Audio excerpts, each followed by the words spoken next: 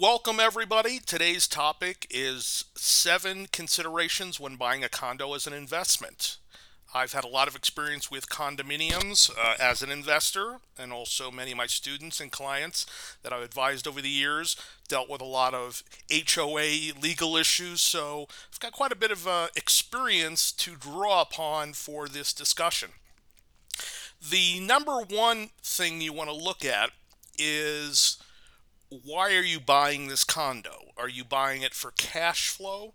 Or are you buying it for appreciation? Or are you buying it for both? Or are you buying it for speculation to fix and flip? And based on that, you got to take a look at prices and comps and understand that in any market that is fluctuating up or down, the first thing to drop is generally condos as compared to single family homes. Single family homes hold their value a little longer and better than condos do. And when the market comes back, condos tend to be the last thing that comes back. Now, that's just generally speaking. You have to look at the particular development, where it's located, the amenities, and so forth, which we'll talk about. But understand that condos can be a little bit of a volatile investment compared to single family houses, which a lot more demand is there for. So the first thing is, when it comes to looking at comps, you kind of have to ignore the standard protocol. And the standard protocol is, you have to look at anything that's been sold within a mile within the last 6 months that is comparable to your property. Now, sometimes if you look at a comp, it may be in a different development and it may be a half a mile away, but an appraiser may use it as a comparable sale because it's newer or more recent than, let's say, something across the hall, which is just like yours, but it was a year ago. Now, for comparable standards, the appraiser is going to use the one down the block. But the reality is, the one across the hall is a lot more comparable. Every HOA is different, has different amenities, has different HOA dues, has different location, different age, and so forth. May have a different layout, different common areas. So the most comparable things are the things in the same development or in the same building. If you have a comp across the hall, which is just like yours, a 2 bedroom, 2 bath, and it's 900 square feet, and it's the same basic layout, but on the other side of the hallway, and was sold a year ago, I would use that comp a lot stronger than I would use something that sold 3 months ago, half a mile down the road. So you can extrapolate a little bit, maybe look at what is the average appreciation or depreciation in the case of a falling market in the last year in the development, and then adjust accordingly as a comp across the hall and give that some weight. Also, when you're doing comps, understand that comps are in a rear view mirror. Rear view mirror means they're looking at stuff that's sold within the last 6 months or so. That may be a different time in the market or a different season depending on when you're looking. So, for example, if you look at something in March to buy and you're looking at comps from the previous November or December, November and December tend to be poor selling months. So prices may be lower seasonally, depending on where your condo is located, of course. Whereas looking at things that are currently for sale, which is not the standard appraisal format. It's done in a broker price opinion, but it's not done as an appraisal. But I would think you should look at the broker's price opinion method, not the appraiser's method. I think if you took the standard appraisal form and the standard broker's price opinion form, the BPO form, and had the same person fill both out, the BPO would be more accurate, because the BPO shows not only what is in the past, but what is currently sitting on the market compared to it, and also gives you the ability to speculate into the future depending on what you plan to do with the property. If you plan on flipping the property, what you want to know is not what things sold for 6 months ago, but what will this sell for when it goes onto the market in 2 or 3 months when you're done with the rehab. If you're planning on buying it and keeping it as a rental long term, it's a different scenario. We're going to look mostly at comps and current properties on the market, and more importantly, what's the rental market look like for the property in question. So the standard appraisal format and with comps and looking in the rearview mirror, I think is not as applicable to condos. And in some sense, when you're looking at houses to flip, you want to look at the same thing too. not what something sold for 3 months ago to justify your price, but also if you plan on putting it on the market in another couple of months, what is currently on the market price wise that compares to it and competes with it, because that's going to affect what you resell it for. Okay, so if prices are dropping and falling, you want to look forward, not just backwards. If prices are flattening, well, same thing. And if prices are appreciating, same thing. You may decide that based on appreciation or based on the fact that you're moving into the summer months, more active participation of buyers, that you may list it for a higher price than something that sold last December. And that might be appropriate depending on your market and depending on what you plan on doing with the property. So that's the first thing you want to look at. Number two, location, location, location.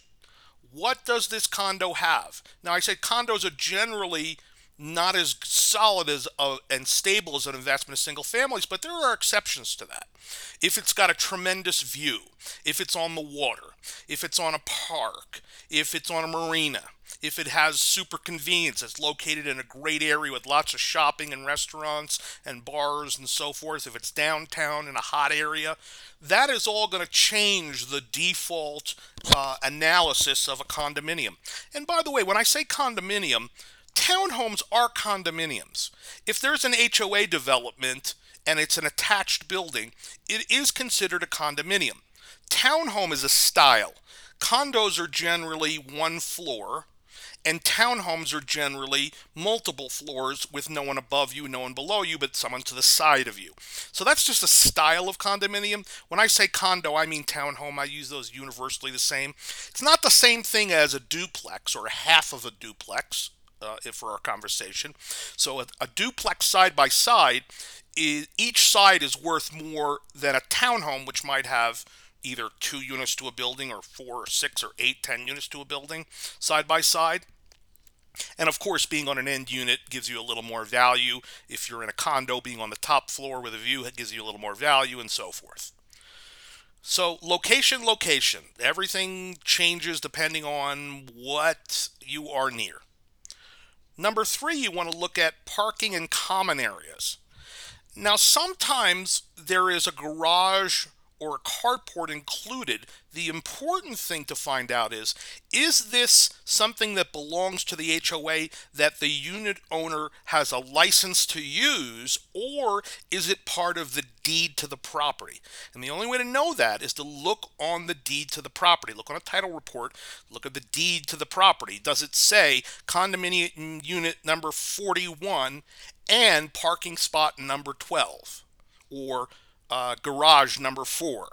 If it's not on the deed, then what you have is a particular exclusive use of that facility that belongs to the HOA, that is maintained by the HOA as well, but you're subject to more rules because the HOA can change the rules at any time with regard to your parking.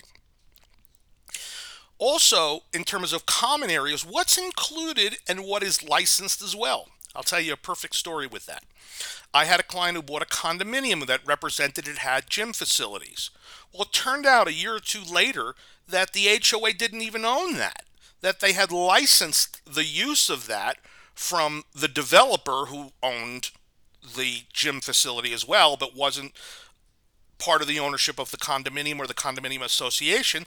So he revoked it. He changed the rules. And all of a sudden now, the unit owner didn't have the use of this gym for free. They wanted to charge for it for free that they could offer to a tenant or a new buyer. And that definitely affected the value of the property. So when they talk about use of facilities, are they owned by the HOA or are they rented or licensed from a third party? Very important. Pool, tennis court, golf access. And typically golf access, the HOA does not own the golf course. It's usually a private golf course or a golf course run by a separate entity. So make sure you are aware of that. Number 4, HOA solvency. It's very important before you buy a condo to review the financials, and if you don't know what you're looking at, have someone who's experienced at this, such as an accountant, attorney, or other professional that understands HOAs and their financials. So you want to look at their financials for the last 2 years, their income, expenses? Are they over budget? Are they under budget? Do they have sufficient reserves to meet the problems that come with HOAs, especially if it's an older development, if it's at least 30 years old, or maybe even older than that? There's a good chance you may need to have to replace a roof, or common areas need to be done, outsides of the properties need to be redone, parking lots need to be redone, and if there's no reserve fund in the HOA's financials, you should be concerned. You also want to review the meeting resolutions for the last year or two and the minutes of the meetings of the HOA board to see what resolutions have been passed and what things have been discussed about future potential repairs, assessments, or raises in dues, or things that can affect a raise in dues or assessments. And also, who's running this HOA? Sometimes you have an HOA that is run by a board, which is pretty typical, and the board members are homeowners in the development, which is fine. But the bigger HOAs, the more professional, the more solvent ones, are actually operated by an outside management company. And if it is operated by an outside management company, are they licensed to do this in your state? Now, in some states, you don't have to have a license as a broker's license. In some states, you do. Find this out. Who's managing it? What's their story? Are they reputable? Do they know what they're doing? Or are they just, is it just sort of ad hoc and, one person's the president, secretary, and treasurer and has all the power? So get to know these things. Who's on, maybe go to an upcoming meeting if there is one before you purchase the property or close on the property in between contract and closing. Very, very important to understand this. Moving on to number 5, with the HOA, you want to review what we call the CC and Rs. CC and Rs. Those are the covenants, conditions, and restrictions of the condominium. So when the condominium was developed, there are recorded in public records with the deeds the covenants, conditions, and restrictions. Okay, so there's an HOA filing with the Secretary of State as a nonprofit organization. There are covenants and restrictions and bylaws that are recorded with the county, which you're entitled to get copies of, and review them and make sure that those things, as well as the continuing rules of the HOA, which change all the time, they're not necessarily recorded, but you can get them from the HOA, and look at things like, number 1, rental restrictions. Are there any restrictions on renting your unit? Does the HOA want to review and approve the tenant? Do they want a copy of the lease, or do they want the tenant to have a copy of the rules and abide by them? Very common in places like that are travel, like Florida, where a lot of vacation rentals that were built in the last 10 years, where there's a lot of restrictions on rentals.